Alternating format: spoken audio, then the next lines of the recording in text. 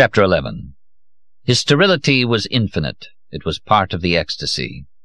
E.M. Sioran, Le Mauvais Demiurge, Paris, Gallimard, 1969. Pensée étranglée. The conversation at Pilates had shown me the public Belbo, but a keen observer would have been able to sense the melancholy behind the sarcasm. Not that Belbo's sarcasm was the mask. The mask, perhaps, was the private confessing he did, or perhaps his melancholy itself was the mask, a contrivance to hide a deeper melancholy. There is a document in which he tried to fictionalize what he told me about his job when I went to Garamond the next day. It contains all his precision and passion, the disappointment of an editor who could write only through others while yearning for creativity of his own. It also has the moral severity that led him to punish himself for desiring something to which he did not feel entitled. Though he painted his desire in pathetic and garish hues, I never knew a man who could pity himself with such contempt. File name, 7 Seas Jim. Tomorrow, see young Cinti. 1. Good monograph, scholarly, perhaps a bit too scholarly. 2. In the conclusion, the comparison between Catullus, the Poeti Novi, and today's avant-garde is the best part. 3. Why not make this the introduction? 4. Convince him. He'll say that such flights of fancy don't belong in a philological series. He's afraid of alienating his professor, who is supposed to write the authoritative preface. A brilliant idea in the last 2 pages might go unnoticed, but at the beginning it would be too conspicuous. It would irritate the academic powers that be. 5. If, however, it is put into italics in a conversational form separate from the actual scholarship, then the hypothesis remains only a hypothesis and doesn't undermine the seriousness of the work, and readers will be captivated at once. They'll approach the book in a totally different way. Am I urging him to an act of freedom, or am I using him to write my own book? Transforming books with a word here, a word there. Demiurge for the work of others, tapping at the hardened clay, at the statue someone else has already carved, instead of taking soft clay and molding my own. Give Moses the right tap with a hammer and he'll talk. See William S. I've looked at your work. Not bad. It has tension, imagination. Is this the first piece you've written? No, I wrote another tragedy. It's the story of 2 lovers in Verona who— Oh, let's talk about this piece first, Mr. S. I was wondering why you said it in France. May I suggest Denmark? It wouldn't require much work if you just changed 2 or 3 names and turned the chateau of Chalon-sur-Marne into, say, the castle of Elsinore. In a Nordic Protestant atmosphere, in the shadow of Kierkegaard, so to speak, all these existential overtones— Perhaps you're right. I think I am. The work might need a little touching up stylistically. Nothing drastic. The barber snips before he holds up the mirror for you, so to speak. The father's ghost, for example. Why at the end? I'd put him at the beginning. That way the father's warning helps motivate the young prince's behavior, and it establishes the conflict with the mother. Good idea. I'd only have to move 1 scene. Exactly. Now style. This passage here, where the prince turns to the audience and begins his monologue on action and inaction. It's a nice speech, but he doesn't sound, well, troubled enough. To act or not to act, this is my problem. I would say not my problem, but the question. That is the question. You see what I mean? It's not so much his individual problem as it is the whole question of existence, the question whether to be or not to be. If you fill the world with children who do not bear your name, no one will know they are yours. If you fill the world with children who do not bear your name, no one will know they are yours. Like being God in plain clothes. You are God, you wander through the city, you hear people talking about you, God this, God that, what a wonderful universe this is, and how elegant the law of gravity, and you smile to yourself behind your fake beard. No, better to go without a beard, because in a beard God is immediately recognizable. You soliloquize. God is always soliloquizing.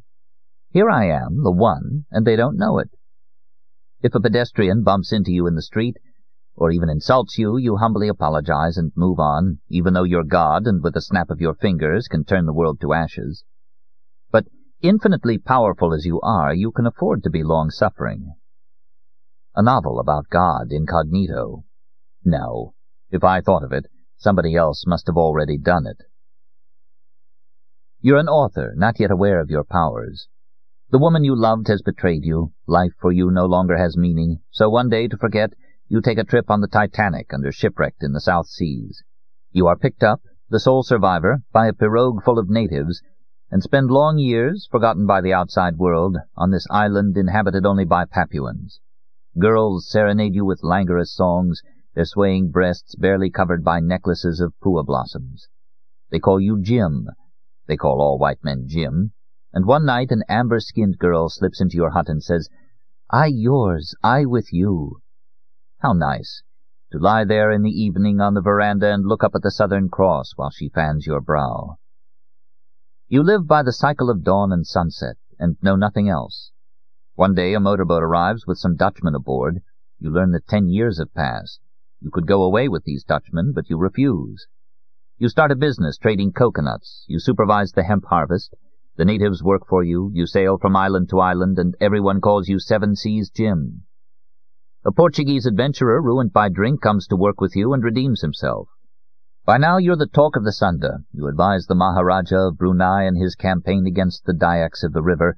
You find an old cannon from the days of Tippo Sahib and get it back in working order. You train a squad of devoted Malayans whose teeth are blackened with beetle. In a skirmish near the coral reef, old Sampan, his teeth blackened with beetle, shields you with his own body.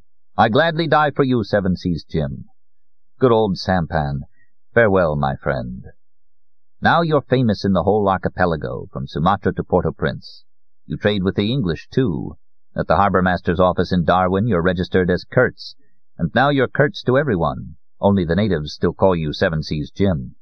One evening, as the girl caresses you on the veranda, and the Southern Cross shines brighter than ever overhead, so different from the Great Bear, you realize you want to go back, just for a little while, to see what, if anything, is left of you there.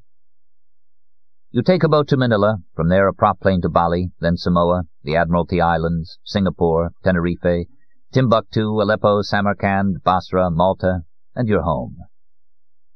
18 years have passed. Life has left its mark on you. Your face is tanned by the trade winds. You're older, perhaps also handsomer. Arriving, you discover that all the bookshops are displaying your books in new critical editions, and your name has been carved into the pediment of your old school, where you learned to read and write. You are the great vanished poet, the conscience of a generation. Romantic maidens kill themselves at your empty grave.